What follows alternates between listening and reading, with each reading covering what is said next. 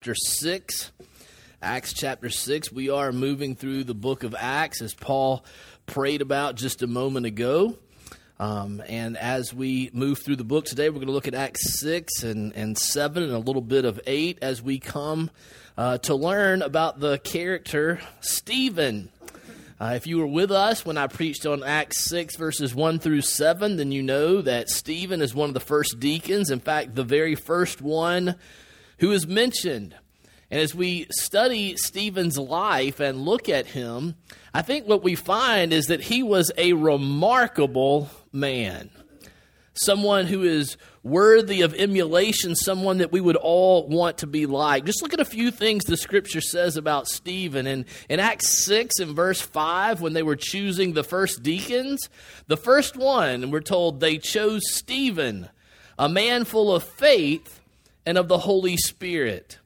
And then, and where we're picking up today, in Acts 6 and verse 8, we read, "Now Stephen was a man full of God's grace and power." And evidently Stephen was telling about the kingdom of God, was telling the people about the work that Christ had done, and as a result, there was opposition to what he was doing. And we read in verse 10 that these men began to argue with Stephen, but they could not stand up against his wisdom or the spirit by which he spoke. So here's a man who is full of faith, full of the Holy Spirit, full of grace and of power and of wisdom, and who speaks by the Holy Spirit. And we're going to see today that Stephen is falsely accused. There are false witnesses that are brought against him, and he's arrested and hauled before the Sanhedrin. And they ask him about the charges that are made. And if you look down in chapter 6 and verse 15, we're told in the face of these false witnesses, Stephen stands there before the Sanhedrin, and they saw that his face was like the face of an angel. Now, I don't know what you get like when people make real accusations against you. I get pretty mad about that. But when people make false accusations against you, here's a man who stands and his face is like that of an angel. What the Scripture is saying here is that he was like someone who reflects the glory and the character of God because he's been close to God, because he's been with God. And so even in the face of these false accusations, and he's on trial for what we're going to see are serious charges that cost him his life, he has the face of an angel. Keep going. Look at the end of chapter 7. At the end of this, they get really angry at what Stephen says. And they just take him and they drag him outside of the city and they just start throwing rocks at him. They stone him to death. Now, if you'll recall, remember the Sanhedrin, Jesus appeared before them, but they couldn't crucify him without going to the Romans because the Romans who were in power at the time had said, hey, you can't have an execution like that unless it's approved by the Romans. They kept the power of the death penalty. And so that's why Jesus had to go to Pilate after he had faced the high priest and the Sanhedrin. They don't do that here. These folks just take Stephen and they drag him outside of the city and they kill him. Really, this is an illegal lynching that takes place. And look, and based on false witnesses, we're told, and look at his response. Look at verse 59. While they were stoning him, Stephen prayed, "Lord Jesus, receive my spirit." Then he fell on his knees and cried out, "Lord, do not hold this sin against them." When he had said this, he fell asleep. Oh my gosh. Look at how he died. Under false pretenses. All the while, the graciousness that he shows to these people who had falsely accused him, who were illegally killing him. And he asked that the Lord would have mercy on them, that he would forgive them for the things that they're doing wrong. Obviously, following the example of the Lord Jesus on the cross, who asked the same thing. But how do you live a life like this? How does one become like this? Somebody full of faith, of the Holy Spirit, somebody full of grace and power and wisdom, that when they speak, they speak by the Holy Spirit. Whose face, their countenance shows that they've been with God. that when the stones start to fly and hit them unjustly, they ask for others to be forgiven, that the sin would not be held against them. How remarkable. How can I be like that? I want to live that kind of life. I want to be like that. How does one become like that? I want to be like that. How can that characterize our life? That when the rocks start flying, even unjustly, that I reflect the character of God. In fact, the very words of Christ. How can I really make an impact? Because he does. Stephen's life is cut short, but we'll see here at the end that Saul is right there and hears all these things and is greatly influenced by what happened. Read the letters of Paul. So much of what Stephen says in his speech characterize the themes and the theology of Saul, who will become the Apostle Paul. How can we make a big impact like that? How can we have that kind of significance? How can we make a difference in the world? How can we be a person like this? That's what I want to spend our time talking about as we look at Stephen. And I want to answer that question in two ways. First, we can be like Stephen. We can be a person like this by believing what Stephen believed. And then secondly, by seeing what Stephen saw. So we become like this by believing what Stephen believed and by seeing what Stephen saw. Let's look at those two things together. First, we become this way by believing what Stephen believed. And to understand what Stephen believed, we really need to understand the charges against him and then this big, long speech he makes in Acts chapter 7. So his defense, right? We have to understand the charges against him and then the defense. First, let's look at the charges against him. You really have to understand this to make sense of the speech later. Some folks have criticized his defense, saying that it's long and rambling and irrelevant. And a lot of that's because you don't understand what the charges are against him. So let's look at that first, the charges that are made against him. Look in chapter 6, verses 13 and 14. They produced false witnesses who testified, this fellow never stopped speaking against this holy place, making reference to the temple, and against the law. For we have heard him say that Jesus of Nazareth will destroy this place and change the customs handed down to us. Do you hear what the charges are against him? They're charging him with speaking against the temple and speaking against the law, against the word of God that Moses had given to them. So those are the charges against him. And I want you to know a couple of things. First, these are serious charges, right? Since the temple was God's house where he lived in the fullness of his glory, and the law was God's word that revealed his character and his nature and his will, then to speak against either one of those was to speak against God, which they equated with blasphemy. In the Old Testament, you could be stoned for that. So this is a serious offense. Not that what they did was right. They violated the rule that the Romans had for them. But that was the seriousness of the charges against him. But secondly, notice also that these are some of the same charges that are made against Jesus. Do you remember in the spring when we went through the Gospel of Mark, when we were in Mark chapter 14, down around verse 58, they produced false witnesses who said that he was going to destroy the temple and that he had spoken against the law of Moses. Wow, same group of people, the Sanhedrin, same MO, the same modus operandi. They're doing the same kinds of things. But remember what Jesus actually said, because I think that's what's driving Stephen's position here. But remember what Jesus actually said about the temple. Do you remember what he said in John chapter 2, beginning in verse 19 through about verse 21? He says to the people, destroy this temple, and I will raise it up again in 3 days. But then verse 21 says, but the temple he had spoken of was his body. You see, Jesus had spoken of himself as the new temple replacing the old. And we see that clearly in Matthew 12 and verse 6 where Jesus says, I tell you that one greater than the temple is here.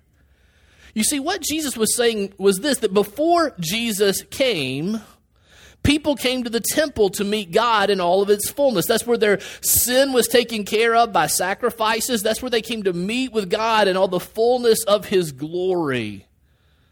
But Jesus is saying that after the finished work of Christ on the cross, after his perfect sacrifice, that we meet God not in the temple, but in the person of Jesus, right? That the glory of God in all of its fullness rests in Jesus. That the sacrifice for sin that the temple was for is found in Jesus. That the temple was a picture of him. That the temple was to point people to him. That's what Jesus had taught and then been falsely accused of being against the temple. And you may recall that Jesus had also said he would fulfill the law and that the law had testified about him. So perhaps Stephen is making these same kinds of arguments because the charges are so similar against him as they were against Jesus. So those are the charges, speaking against the temple and the law.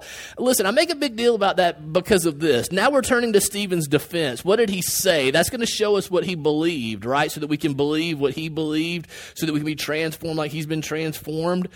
But you have to understand the charges against him, because if you just start in chapter 7 and read Stephen's speech, it is hard to follow, okay? It is not easy. If you don't know what he's responding to, in fact, let me just show you. Folks have been very critical of his speech. I noticed the men are doing Acts on Wednesday night, and y'all been using John Stott's commentary.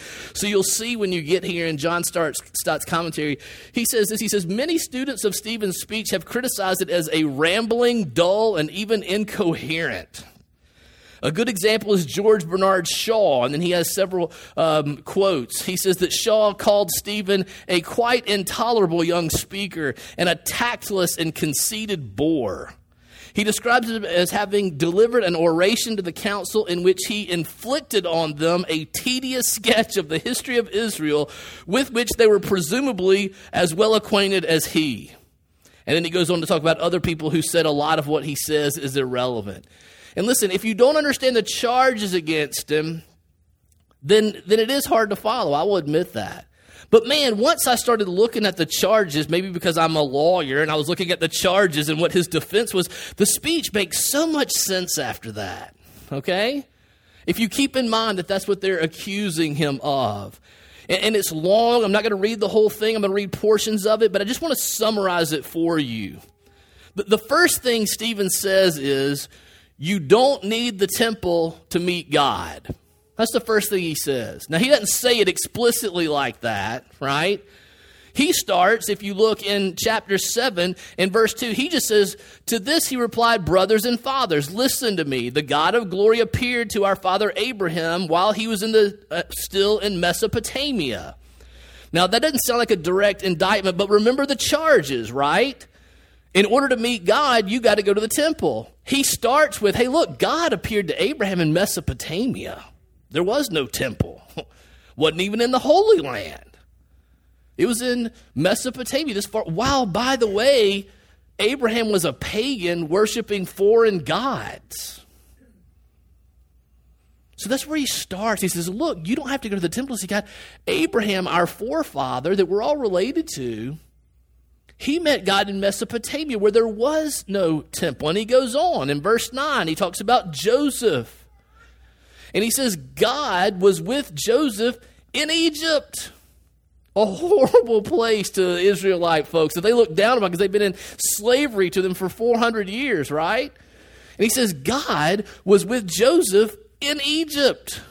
And he helped him in all of his troubles. So he's saying, look, you don't have to go to the temple in Jerusalem. There's no temple in Egypt, and yet God was with Joseph.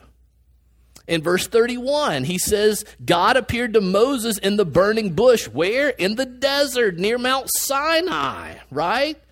Outside of Egypt, before you get to the promised land. In the middle of nowhere, God appeared to him. And he specifies that God says to him, take off your shoes, you're on holy ground. And the reason why God says that is because God's presence was there in all of its fullness. Wherever God's presence is holy ground. But he's making the point, look, the glory of God appeared not in Jerusalem, not in the temple, out in the desert where Moses encountered him. Then he keeps going. He says, even after the temple was built, look what Stephen points out in chapter 7, verse 48. Look what he says. Even after the temple is built, he says, however, the Most High does not live in homes made by men, which sounds a lot like Paul in Acts 17, right, in Athens. Paul's going to say that later to a group of people. And then he quotes Isaiah the prophet. He says, as the prophet says, heaven is my throne, the earth is my footstool. What kind of house will you build for me, says the Lord? Or where will my resting place be? Has not my hand made all these things? And so Stephen's saying, look, even after the temple was built, God doesn't dwell in a temple made by human hands. Now, let me just stop right there. We're developing his argument, but we're trying to learn to believe what he believed, right? Let me just stop right there. It's easy for us to say, oh, silly Sanhedrin, you don't have to go to the temple to meet God in all of his fullness. It's easy for us to say that now. But think about what we're saying. Listen to me. Think about that. Because of the finished work of Christ on the cross, we have direct access to God everywhere we go. Every moment of every day. We don't have to go to a temple someplace. I wonder, think about that. Let's press this on, right? We want this to impact us. Press on a little bit. Do you live your life with a conscious acknowledgement that God is present with you everywhere you go and everything that you do? Do you live that way? As I was thinking about that, I went back this week and read something that I'd read a long time ago, The Practice of the Presence of God by Brother Lawrence. If you're not familiar with this, you can get a free PDF online because it's so old. It was written in the 1600s. If you're not familiar with Brother Lawrence, he was born to peasants in France in the 1600s. He had very little education. He joined the army and fought for France in the 30 Years' War. Afterwards, he served as a footman, which nobody knows what that is unless you watch Downton Abbey, and then you know that it's a butler's assistant, kind of a men's servant, right? And he says that he did not do that very well. He describes his doing that job as he was a great awkward fellow who broke everything. So he didn't keep that job very long. So he leaves there and he becomes a monk. And they assign him to work. He went through this. This guy had a relationship with God that none of them had. And they said, how could this be? How does this guy who's working in the kitchen, it's like he knows God and spends time with him. How do you do that? And he said this, I have tried to constantly live in the presence of God. That's all I do. Hence the book, The Practice of the Presence of God. He said this.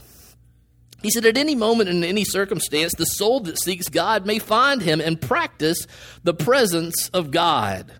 I loved when he described what it was like. He said this, that we might accustom ourselves to a continual conversation with God, with freedom and simplicity, that we need only to recognize God intimately present with us, to address ourselves to him every moment, that we may beg his assistance for knowing his will and things doubtful, and for rightly performing those which we plainly see he requires of us, offering them to him before we do them, and giving him thanks when we have done them. That in this conversation with God, we are also employed in praising and adoring and loving him incessantly for his infinite goodness and perfection.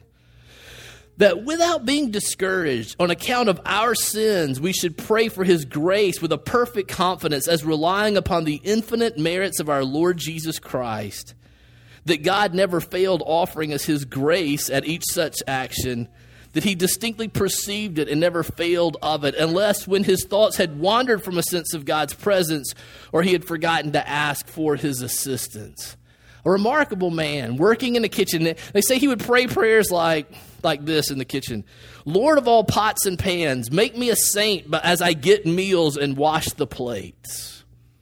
That he just continually lived in the presence of God, that he acknowledged that. And so he had a continual conversation with him. So he had, watch this, a relationship with him. Maybe you've heard somebody say that they have a personal relationship with Jesus. That's what we're talking about. Awareness that he's a real person, that he's with me all the time. So I want to ask you, do you have a continual conversation with God? Do you recognize his presence is with you every moment? Do you ask him for assistance before you do things?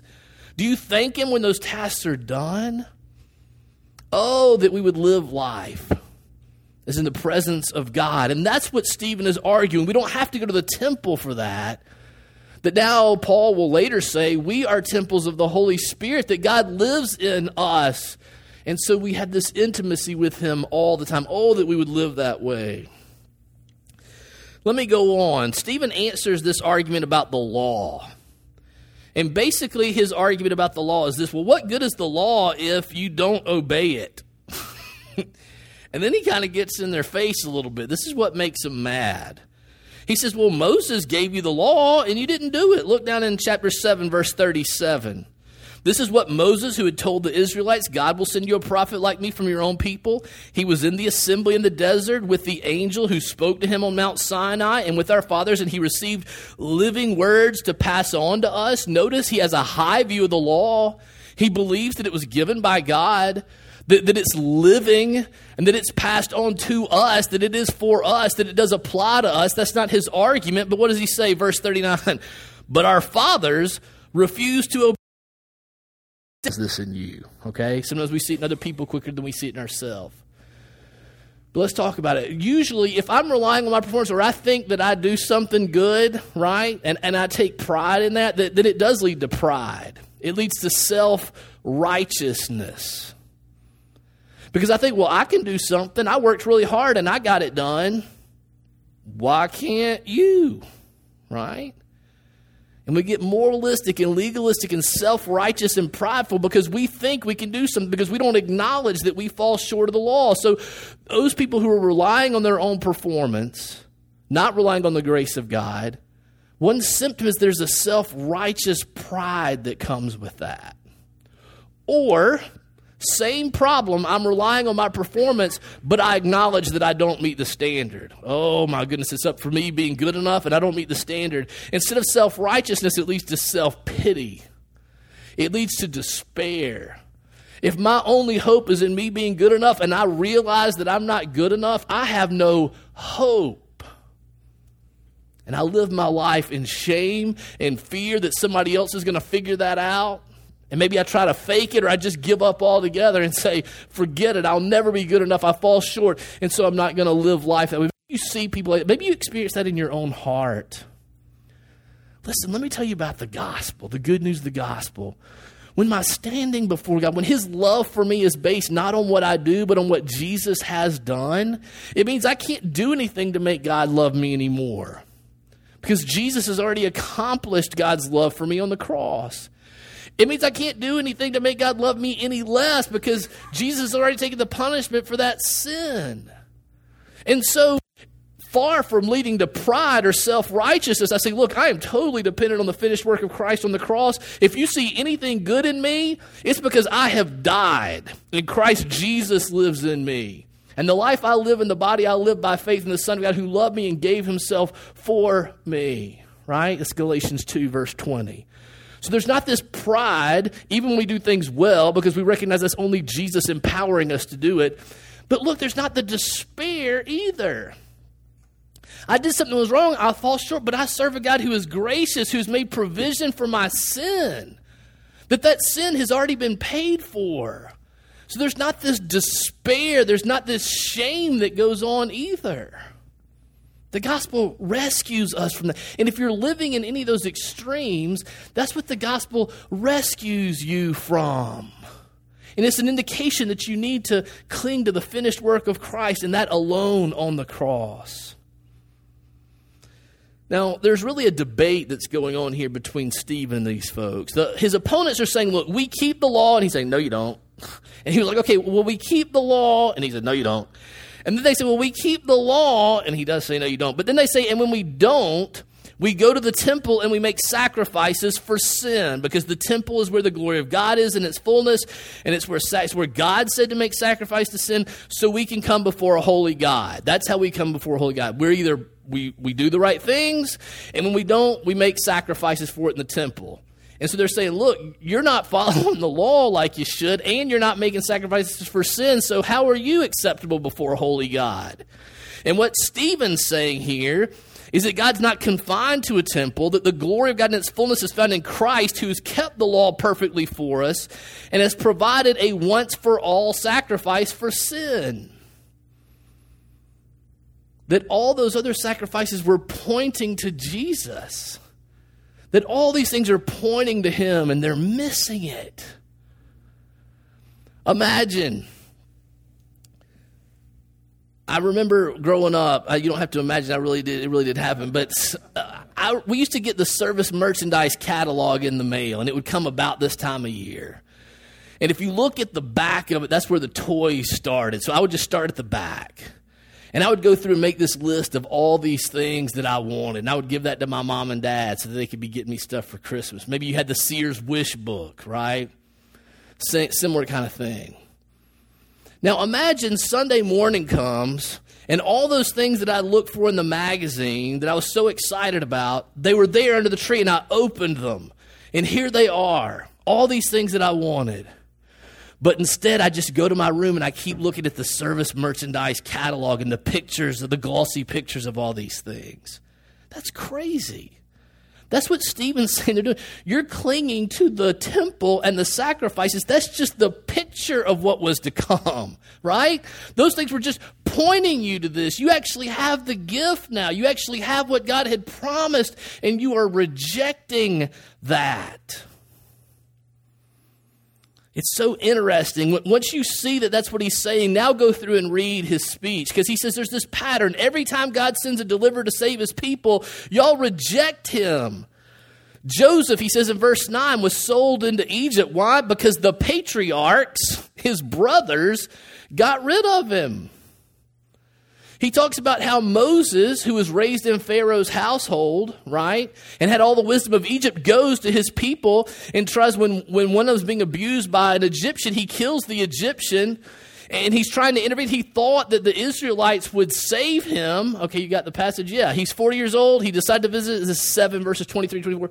He saw one of them being mistreated by an Egyptian, so he went to his defense and avenged him by killing the Egyptian. Moses thought that his own people would realize that God was using him to rescue them, but they did not. He's saying, look, you didn't recognize Joseph. You didn't recognize Moses, right? He said, you have this pattern of missing the deliverer. And then he gets to Jesus in verse 51. Look, he says, look, you stiff-necked people with uncircumcised hearts and ears, you are just like your fathers. You always resist the Holy Spirit. Was there ever a prophet your fathers did not persecute? They even killed those who predicted the coming of who? The righteous one, right? The one who kept the law on our behalf.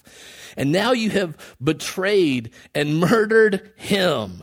You have received the law that was put into effect through angels, but have not obeyed it. You hear Stephen's argument there.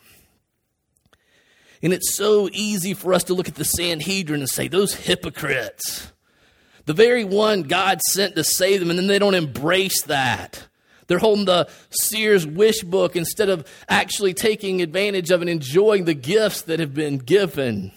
It's easy to get mad at them. But I got news for you.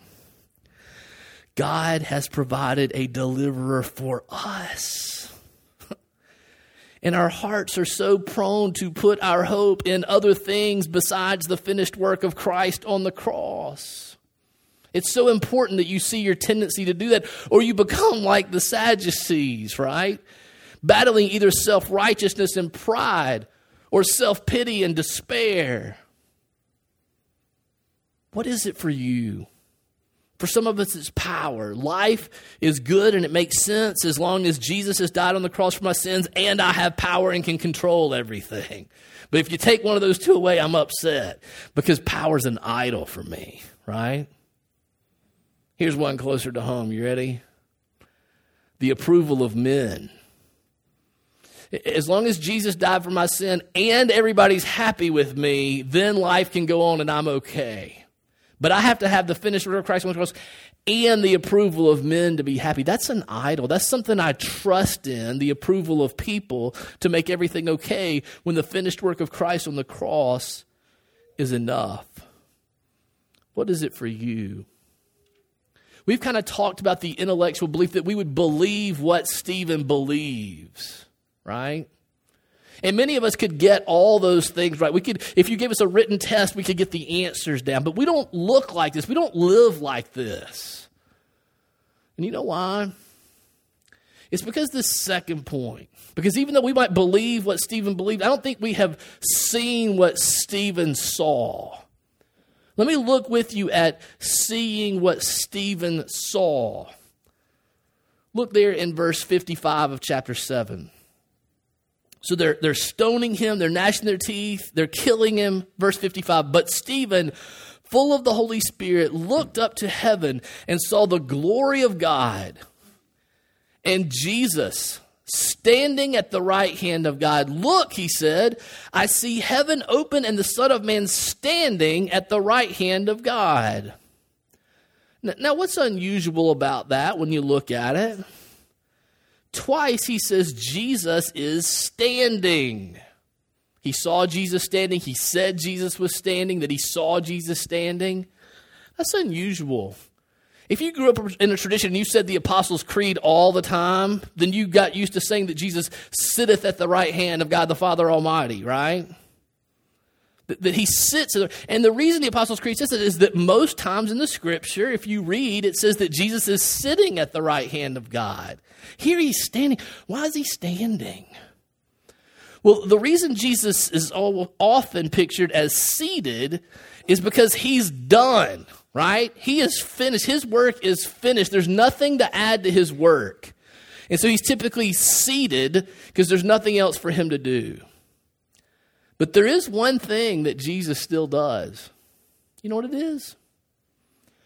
We're told in Hebrews chapter 7 and verse 25 that he ever lives to intercede for us. Hebrews 7 and verse 25 says, therefore Jesus is able to save completely those who come to God through him because he always lives to intercede for them. One commentator said that what we see here is that while Stephen is standing defending Christ before men, Christ is standing and defending Stephen before God. What's he saying? He's saying, Father, something like this. Father, Stephen is mine. I died for him. His sins are paid for. He falls short. He's not perfect.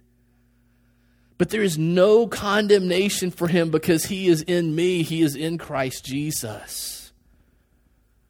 He is a brother. He's a sister. He's your child. You must accept him with all the love and affection that you have for me. Because I took the punishment for his sin, and there is no more punishment for him. And your favor must rest on him. That's what Jesus is standing and is saying. He's interceding for Stephen. Listen.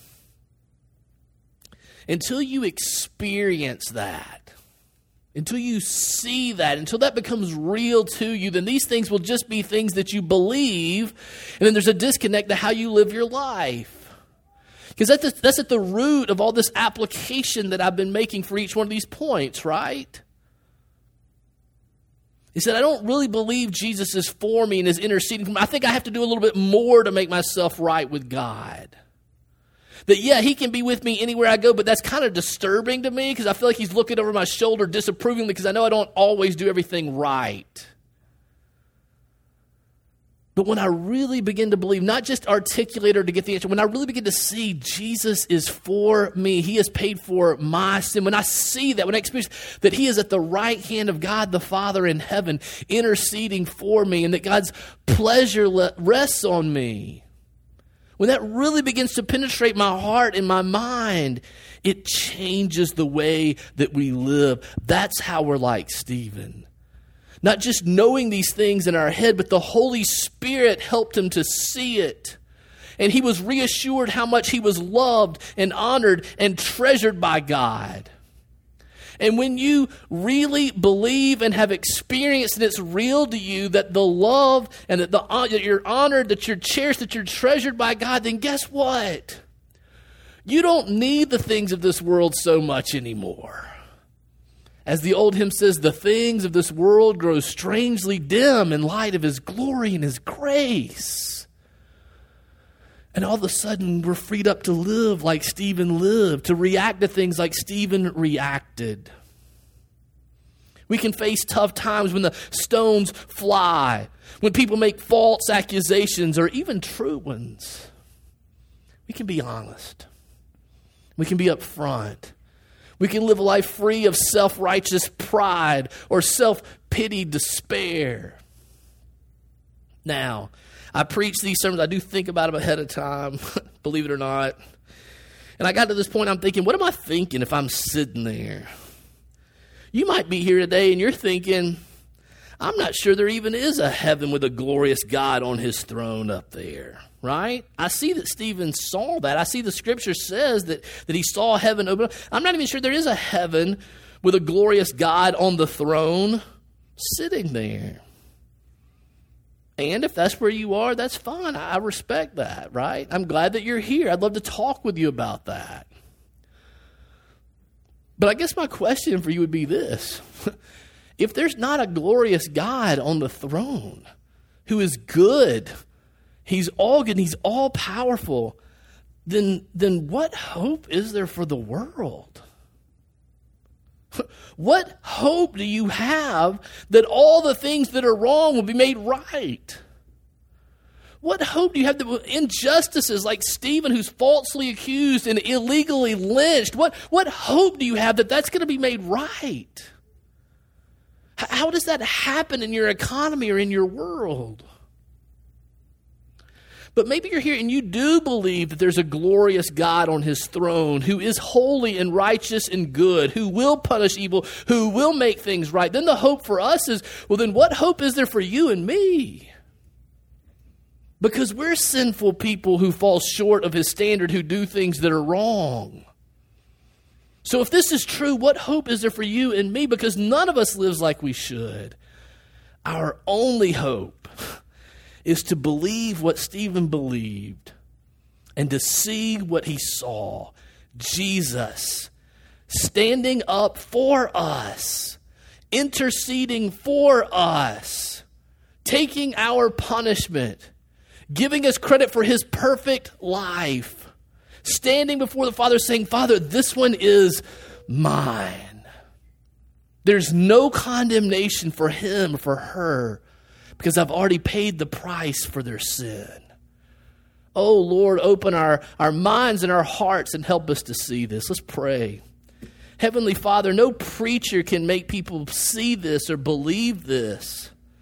I just pray that you would come by your Spirit. Holy Spirit, you're the one who did this in Stephen. Do it in us. Please come and do your work in this group of people. Please come and do your work in me. Help me to believe these things to be true and to actually see and experience and to taste that you are good. Please come and do this in our midst. Do this for our church. Do this for other churches in our community. The kingdom of God's bigger than Redeemer Church. Father, we're so tired of just competitiveness and self-righteous pride and self-pity despair. Rescue us from these things by your goodness and your grace and your mercy. Please come and do this, for it is in Jesus' name that we pray. Amen.